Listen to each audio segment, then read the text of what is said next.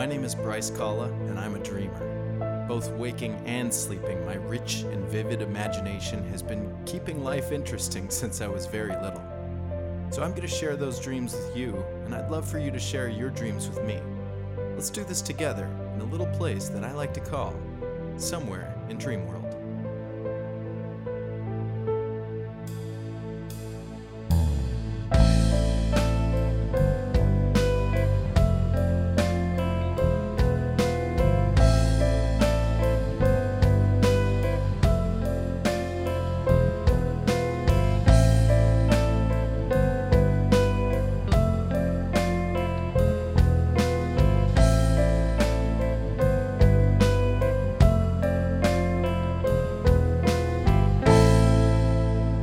Everyone, and welcome to another episode of the Midnight Notion Somewhere in Dreamworld podcast. My name is Bryce Kalla. I'm your host, and today's episode could have been brought to you by video games. It's not a food this time. Video games is actually sponsoring this episode, which is really great because I don't know if you knew this, but you could buy a video game if you wanted to from a store that sells video games, and then you could play it on a system or a handheld thing or on a computer or on an app. There's a lot of ways to play video games. So try video games today. We have a guest again this episode, and this is Daniel Mauleon. Hello. Hi. Welcome. Thanks for coming. Thank you for welcoming me on. I'm glad I jumped on the gun of here's some things I like about dreams. Yeah. Can I be a guest? I posted on my personal Facebook page that I'm doing a podcast about dreams, and Daniel is like, hey, I like talking about dreams. Like, that's all you have to be on this podcast. Come talk about it with me. Well, this is my first ever recorded anything. So I was like, I listen to podcasts. I'm like, that sounds cool. Maybe I'll be cool enough to be a guest. And so it's like, please let me talk about dreams. No one else wants me to. So note to everybody else, if you want to talk about dreams, it's that easy to be part of this podcast. Well, also, I don't think I would let a stranger come. That hurts a little bit. It's that easy. Okay. I gave reasons. Yeah, there are definitely other things. But also, I just found out we have the same favorite game. Mm-hmm. So Link's Awakening, we talked about for probably an hour before recording this. And so we probably won't talk about it for another hour on this. Right. But yeah, it's the Zelda Game Boy Color? Game Boy game. Game Boy, yeah. Later remade into a Game Boy Color game. The DX version. That's all about, or something. Or mostly about dreams. Yeah. So yeah, it's my favorite of the Zelda games. Mostly nostalgia, but it holds up very well. And like you said, it has a lot to do with dreams. But then we also have another common interest, another frequently overlooked thing. I feel like not a lot of people know about Link's Awakening. They focus a lot of time on Link to the Past and Ocarina of Time. But Link's Awakening is so good. Play it. Hey, and guess what? It's a video game, which is the sponsor of this episode, or could have been. We also have another thing in common, that we both like the TV show Awake. It was an NBC show in 2012, 14, 12, 13, around recent. There. Yeah, closer. That I heard about. It was like a mid-season launch, and it's some weird psychological cop show, and you're like, whatever. And then I watched an episode halfway into it. I was like, this is fascinating. Oh, really? And then so you started in the middle. I caught a piece of the middle, and I was thoroughly confused. But then read about it and liked Jason Isaacs, so I was like, okay, I'll go back. I'll try it out. And for anyone who's never seen it, which is everyone listening to this podcast, it's a cop procedural starring Jason Isaacs, who played Lucius Malfoy. Yeah. Yep. And has some great voice acting work. But essentially, it opens with him in a car accident with his wife and son. And then he wakes up in a world where his son is dead. And the next day he wakes up in a world where his wife is dead. And he alternates between two realities and solves crime. And it's amazing. And in the stuff that he's a detective, but the crimes have things in common. Mm-hmm. So he starts where someone parks in space number 140 or whatever, and then in the other reality, the criminal lives in apartment 140, and he starts seeing those common themes, and then people start looking at him like he's the cause of them, and so it adds this extra element of Like, which one is the real world, and is this a thing? I don't know. I like to. I was thinking about it on my way over here.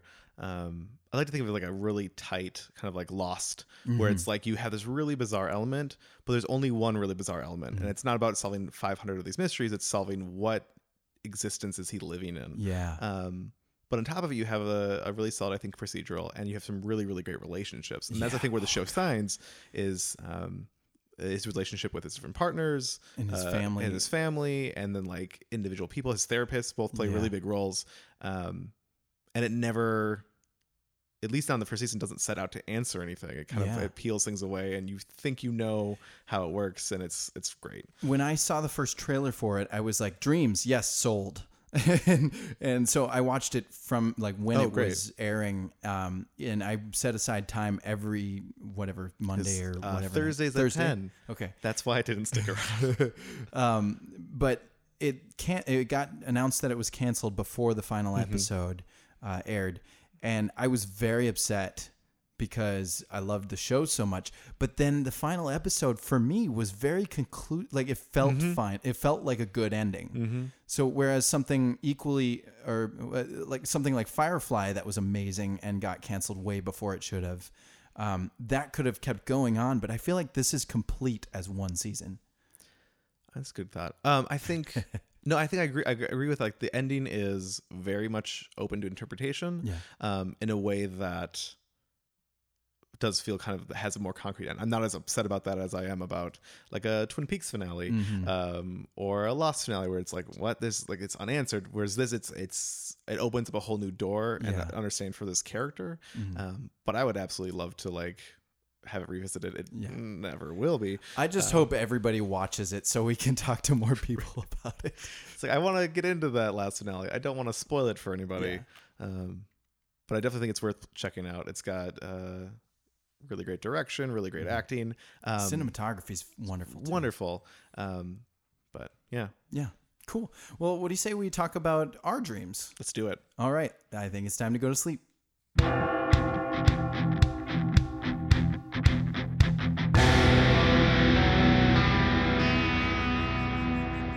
So Daniel, do you remember your dreams regularly, or? Yeah. I could recall last night's dream. Not that there's anything of note to it. Yeah. But I'd say I dream and recall dreams probably every single night. Do you keep a journal or record them to your phone or anything, or? Not currently. I have in the past. Yeah. But it's a lot of weird work. I think it's more just like having that to be the first thing you do when you wake up. And honestly, I'd rather just like slowly get up and take a shower and go on with the day than sit down and take that time. Sure. There are other priorities sometimes. I feel like once you get to this point where I feel like we're both at a point where we remember so many of them that it isn't that much work to recall them, that if someone listening doesn't recall as frequently, you can train yourself to recall by regularly writing them down and recording them, and doing that work actually gets you to this point where it's just an everyday thing almost. And part of it is sleep, I think, but I know. I don't know how long ago I heard this, but like essentially everyone all of his dreams, and it's just whether or not you train your brain to think. It's important for me to think about my dreams. It's important for me to remember my dreams. And if I don't journal them, I'd say like every other day I'd probably bore someone with them.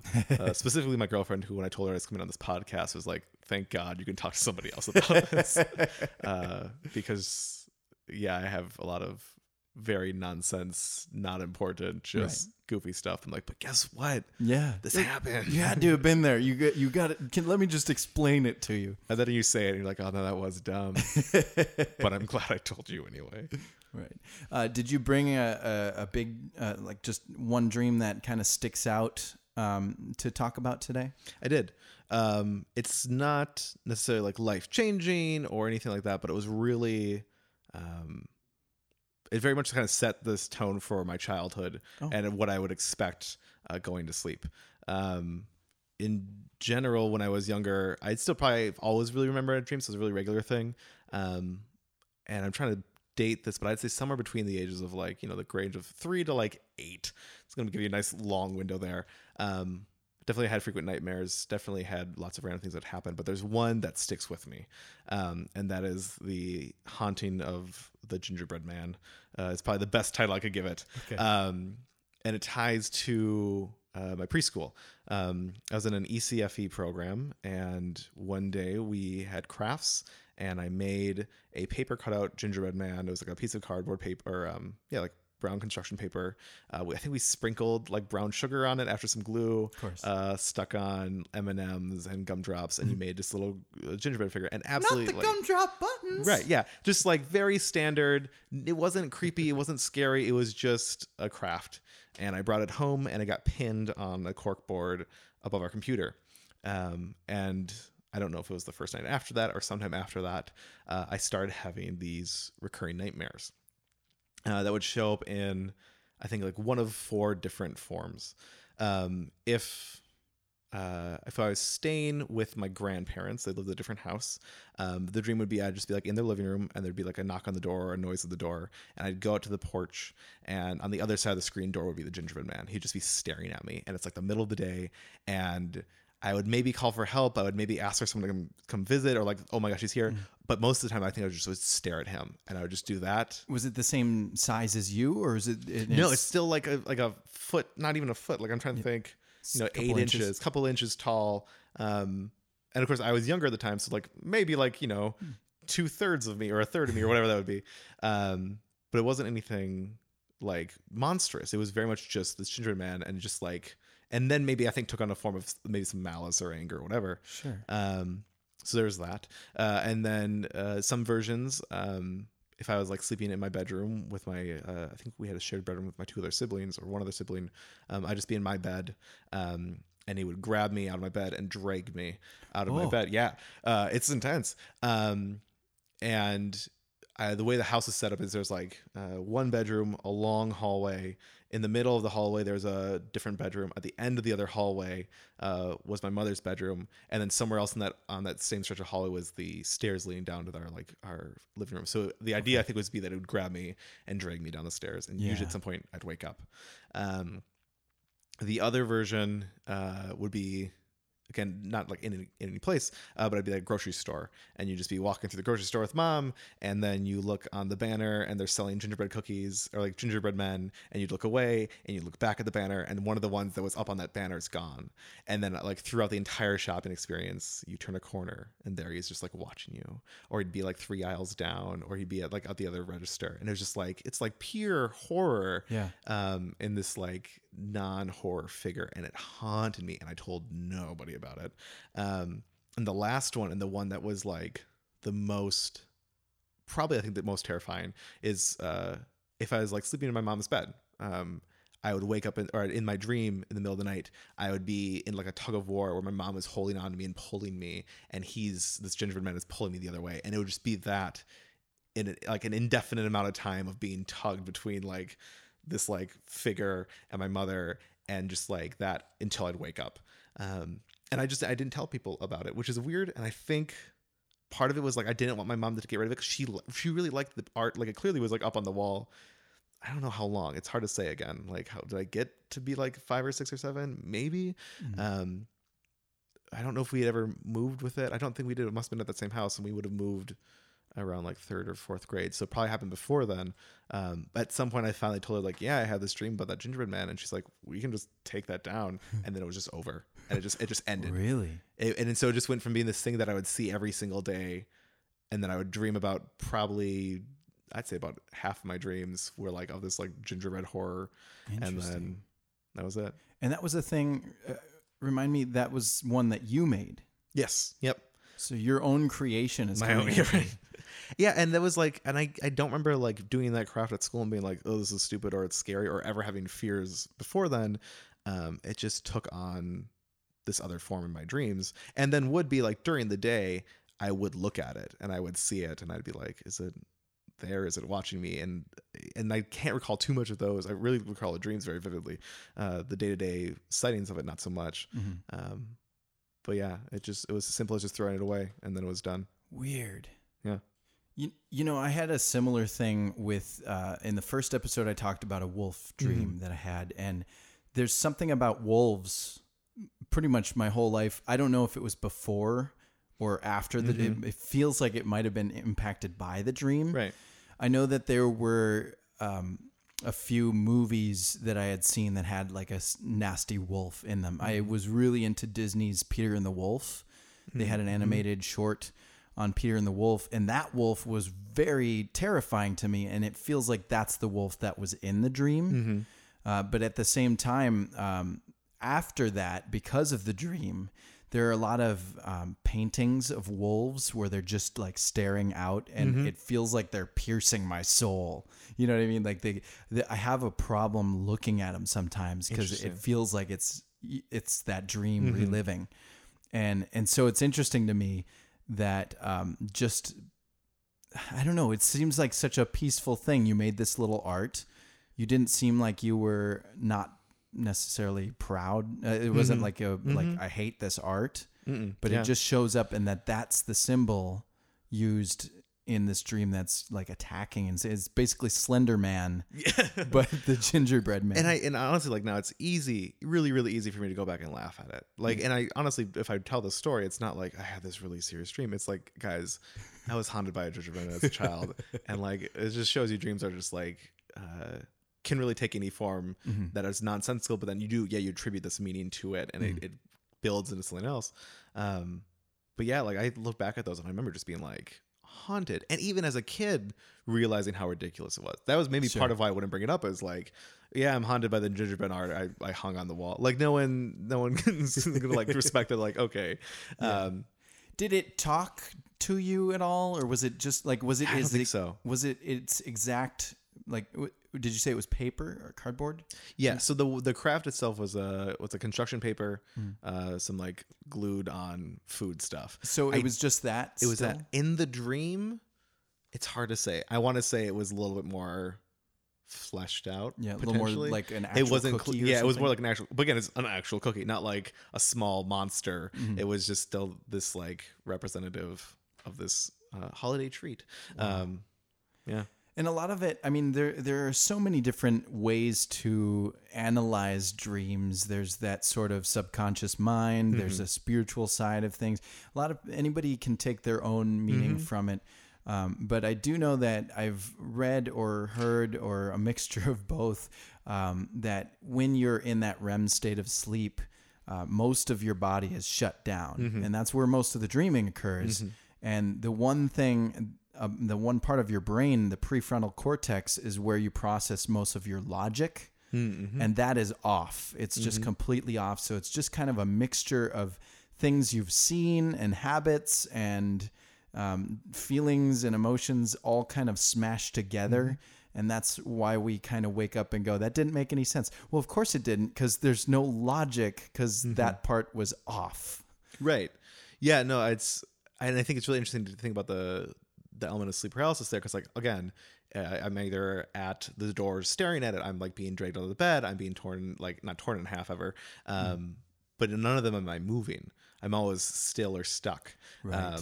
I don't have that agency to like get out of there or do anything, which I think is pretty typical of a nightmare of many forms. Yeah.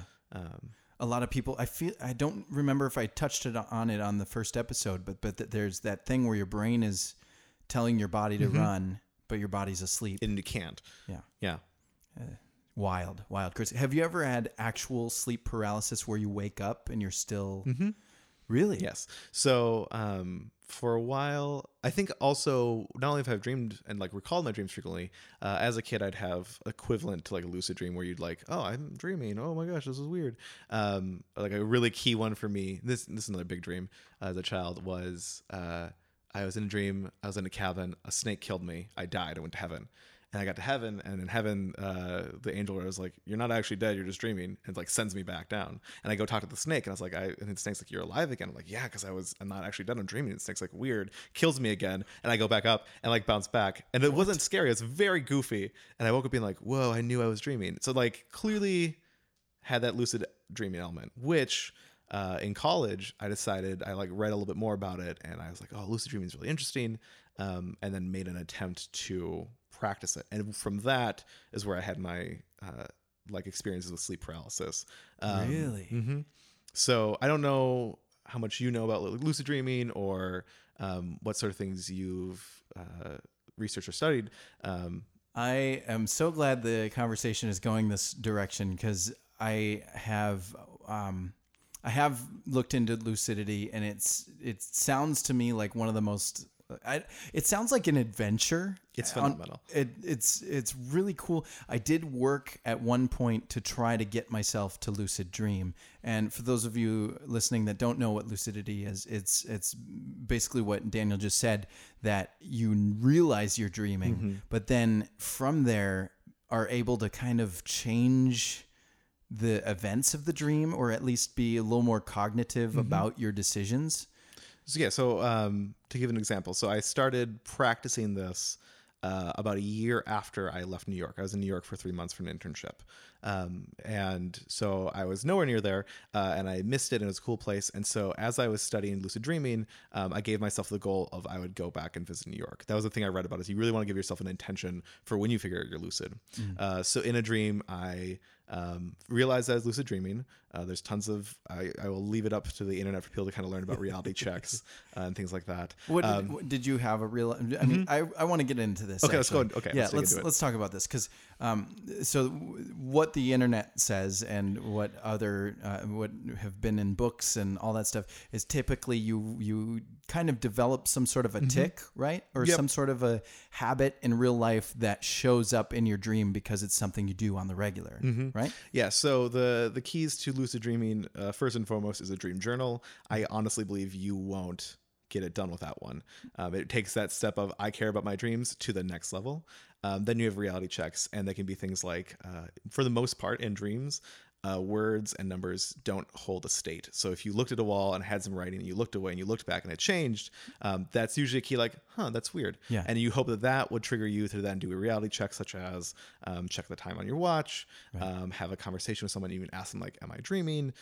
Or what I frequently do is put my finger through my hand, which is where you like poke your palm. And how it appears in my dream is that like the other side of my palm like stretches out really weird. And because in the dream state, you see all these other things, but you're not really in control of how they, or you kind of are, because it's your brain. But, right. But until you're lucid dreaming, it goes, and it just keeps happening, and it's happening to you. You'll interact with it. In physics and certain things, a lot of people say the light switch is a big one, where when you go into a room, you turn on the light switch and you look at the light to see if the light is turning on and off. And in the dream state, you don't necessarily have electric wiring going through the architecture. And I've definitely done reality checks that have like duped me. So I've done the thing where I've poked my hand, I've seen it stretch and been like, yeah, I'm not dreaming. And I've woken up later and been like, oh, what the hell? Like, of course I was. Yeah. I have a really great one. At the time I was trying to do this, I had a watch. I don't typically wear a watch anymore, but I had a watch, and I would every once in a while, just randomly throughout the day, stop, look at my watch, and watch the second hand go for 5 seconds, and I would count along with it. Understanding that in the dream world, time might not work the same way, or the watch might not function the same way. And so I started just stopping and watching the watch. And I would tell people about this too. So it became a big part of my life. And I was talking about this attempt at lucidity. I had a dream where I was at a big table with a lot of friends around, and the person on the other side, we were eating a meal or something. I was telling that person about my adventure in trying to lucid dream. And I told him, all I have to do is look at my watch and count for 5 seconds, and then I should know whether I'm dreaming or not. I said this in the dream. And I woke up the next morning going, no, I was that close. Well, that's what I think is, I honestly think with dreams, there's so much of it's like your intention and what you want out of it.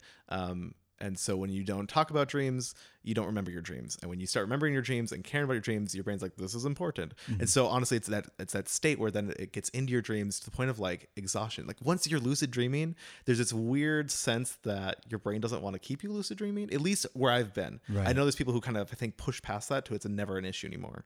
But you have to be very cognizant to stay lucid, or it's really easy just to drift back and out. But yeah, no. So to bounce around to some other topics. So what I would do is I would go I would try to dream, and once I figured out I'm lucid, I do a reality check, and then I usually always start with flying, because flying is just amazing. It's wonderful. And then if you've ever flown in your dream, it's great. And if you do lucid dreaming, like there's a second level of like thrill to it. Yeah. And I think what's great to describe is that when I wake up from a lucid dream, I'm not more exhausted. I'd almost think that like my brain has been working overtime. Instead, I feel like incredibly refreshed, like really relaxed. But so I'd fly, and I remember flying to a room, and then like I was in a room that was all white, and I made the cognizant decision in my dream, like I wanted to go to New York, so I'm going to go to the street where I lived on when I was there, and I pushed down the walls, like very mindfully pushed down the walls of this room I was in, and as I knocked each one down, it brought me to that street, like spot on that street. And then I like walked to 7th, and then I like kind of just like ran down 7th. And then of course like things start to get weird and dreamy. But it was a very, like I can still very clearly see those moments in my head visually now, which I don't think you carry over with as many dreams or even like other memories. But then to get to your final point, or your first point, whatever you want to call it, of the sleep paralysis, had it happen a few times where you wake up and you're lying there and you're like, oh gosh, what's happening? Because you try to move at first, and it is a little like unnerving, but I think is a totally fine thing. And one thing I will say for people who are like excited or interested in lucid dreaming is when you go online, you'll read a lot about sleep paralysis and like seeing a figure in your sleep paralysis. Yeah, and it's usually described as like this like dark or shadowy figure that'll stand over you, which like again, which is usually just a gingerbread man, right? Yeah, it's usually supposed. People take it, I think, as this fear or this face value, and I've read lots of comments and posts where people are like, "Oh, I was horrified. I never want to do that again." Right, and I'm like, no, I think that fear of it makes it scary for you when you wake up. Yeah, absolutely. But there is also the actual medical or disordery sort of version of sleep paralysis, where you can actually be so afraid, your body is still in that sleeping shutdown mode, but you're so terrified that you can't move it, that you can actually kind of hyperventilate. And I had not heard of that. Yeah. I would just say is do some research, but I'm guessing that's probably few and far between. Yeah. But look into that too. Yeah, definitely. Just see if you're having sleep problems. Definitely see a trained professional, because that's not listen us. To us for that. All right. With that, I think it's time to wake up. All right.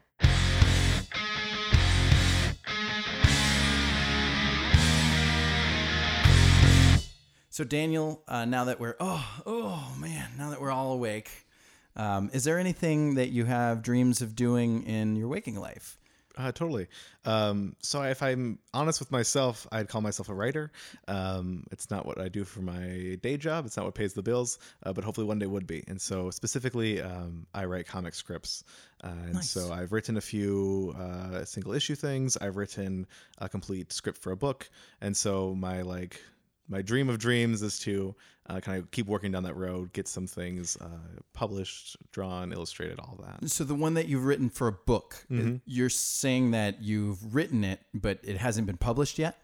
Yeah, so I have a full about 260-page script I've gone over a few times, and it's a large enough project that might be kind of tricky to do independently, so I'm trying to see if I can go a traditional route, at least at first, but otherwise just kind of finding collaborators to work with. Cool. So if anybody listening to this wanted to help make that dream come true, how can they find you? I've shared a little bit about it on my Twitter handle at Tonucci. That's TONUCHI. But for now, that Twitter is mostly just like memes and political rants. And I do share comic-related stuff on there frequently. But I'm trying to be more open about the creative work I'm doing. Sure. Awesome. Well, with that, we have reached the end of this episode of the Somewhere in Dreamworld podcast. Thank you so much, Daniel. Yeah, thank you for having me on. Coming on. And thank you to Video Games, who could have sponsored this episode. If you would like to submit your dream to this podcast, please do so at midnightnotion.com or phone it in at 612-643-0944. I'd love to hear those dreams, and I'd love to share them on here. And I will be doing that once we have a big old batch. We'll do a whole episode of just listener dreams. So anyway, with that, I've been Bryce Calla. This has been Daniel. Hello. Goodbye. Hello, goodbye. And this has been the Midnight Ocean Somewhere in Dreamworld podcast. Until next time, sleep well, dream well, and be well.